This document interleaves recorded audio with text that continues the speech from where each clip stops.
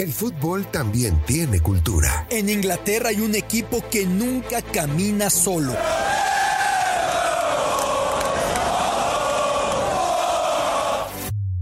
En Argentina se vive el fútbol con una pasión única. En Brasil se juega con ritmo, con ginga, algo tomado de la capoeira. En México lo disfrutamos con nuestro muy particular folclore.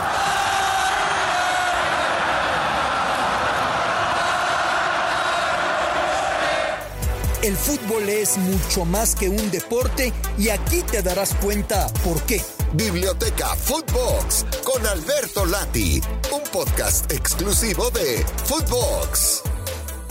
Biblioteca Footbox, soy su amigo Alberto Lati, las historias que nos da el balón.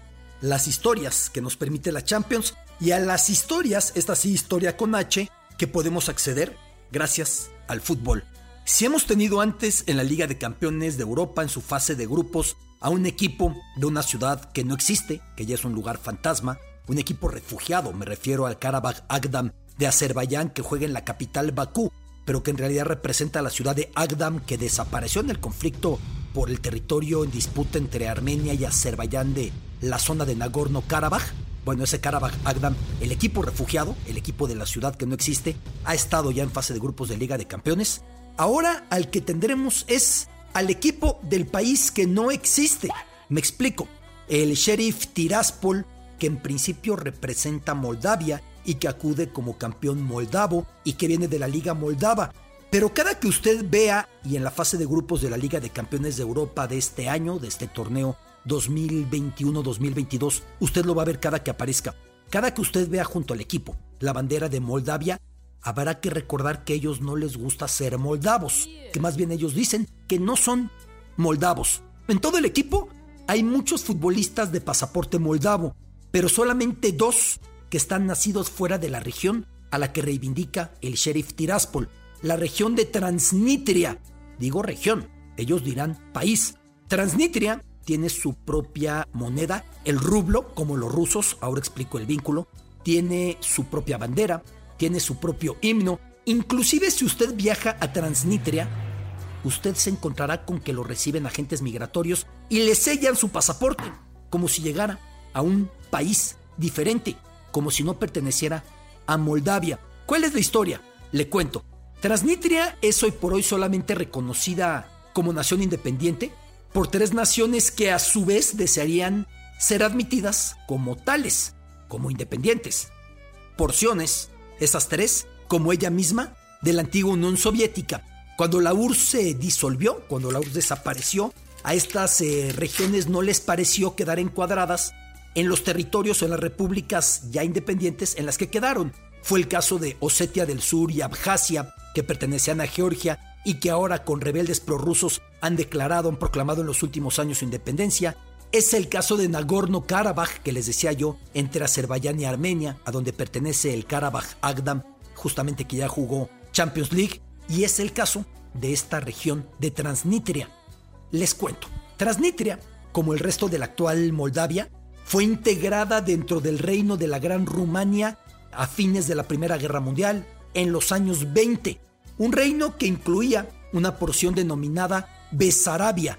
Dentro de Besarabia estaba Moldavia y estaba incluida Transnistria. Esto cambió cuando concluyó la Segunda Guerra Mundial. En ese momento fue tomada Moldavia completa, incluida Transnistria, donde juega el Sheriff Tiraspol, fue tomada por la URSS, integrada a la República Soviética Socialista de Moldavia, parte a todas luces de esa URSS, como lo era Rusia, como lo era Ucrania, como lo era Estonia, como lo era Kazajstán, como lo eran tantos países más. Aquí vino un problema, porque los moldavos son afines culturalmente, lingüísticamente a Rumania, a diferencia de los transnistrios, que son afines culturalmente, étnicamente eslavos, de habla rusa o ucraniana, mucho más cercanos a los rusos que a los rumanos.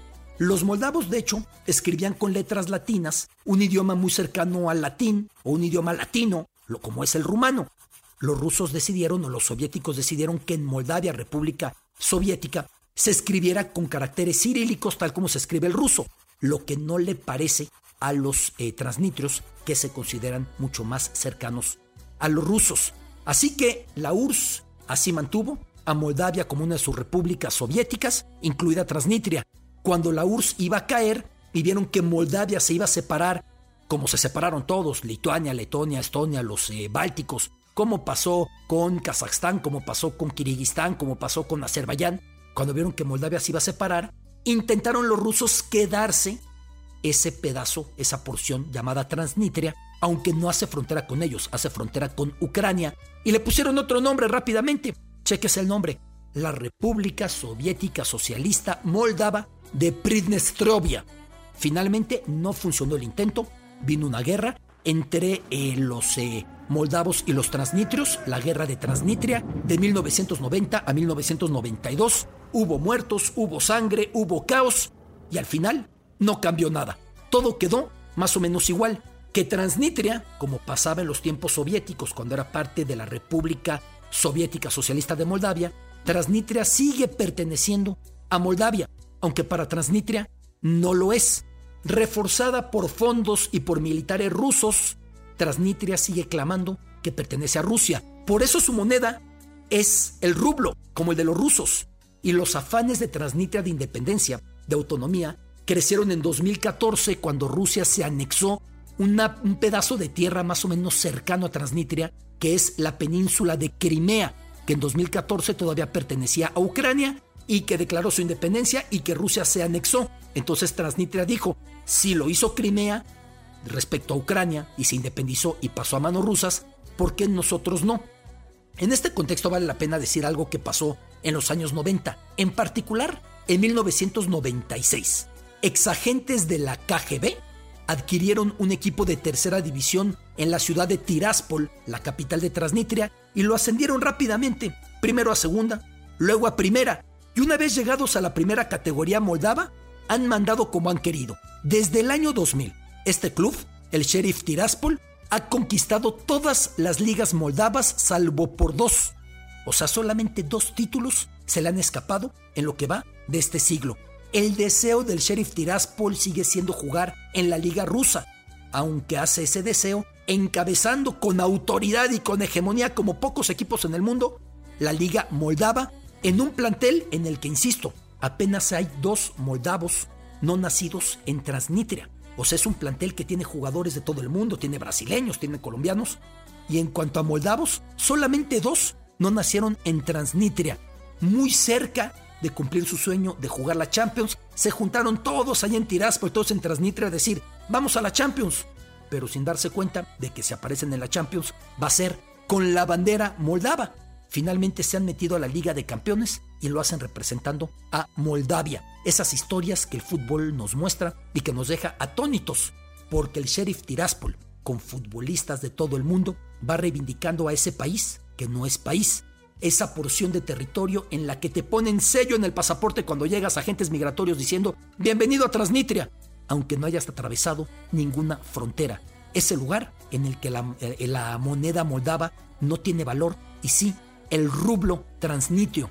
Así las cosas para la siguiente Champions League. Quienes viajen a jugar a Tiraspol se van a encontrar con una doble migración, porque entrarán primero a Moldavia y después a Transnistria, y para regresar a casa saldrán primero de Transnistria y luego de Moldavia. Situaciones que el fútbol nos permite entender.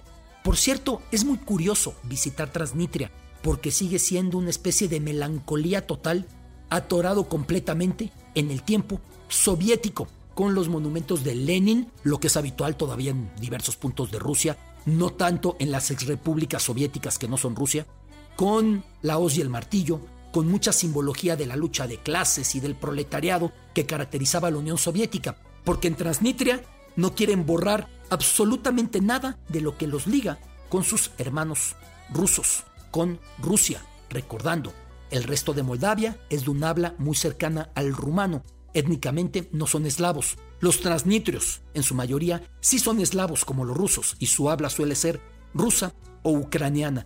Así viene la Champions League del próximo año, equipos nuevos, y para agradecer que no hay ese esperpento llamado Superliga Europea, porque milagros como el del Sheriff Tiraspol, sea moldavo, sea transnistrio, sea las 2, no los tendríamos. Es lo bonito también del fútbol. Biblioteca Footbox, soy su amigo Alberto Lati. Esto es Biblioteca Footbox, un podcast con Alberto Lati, exclusivo de Footbox.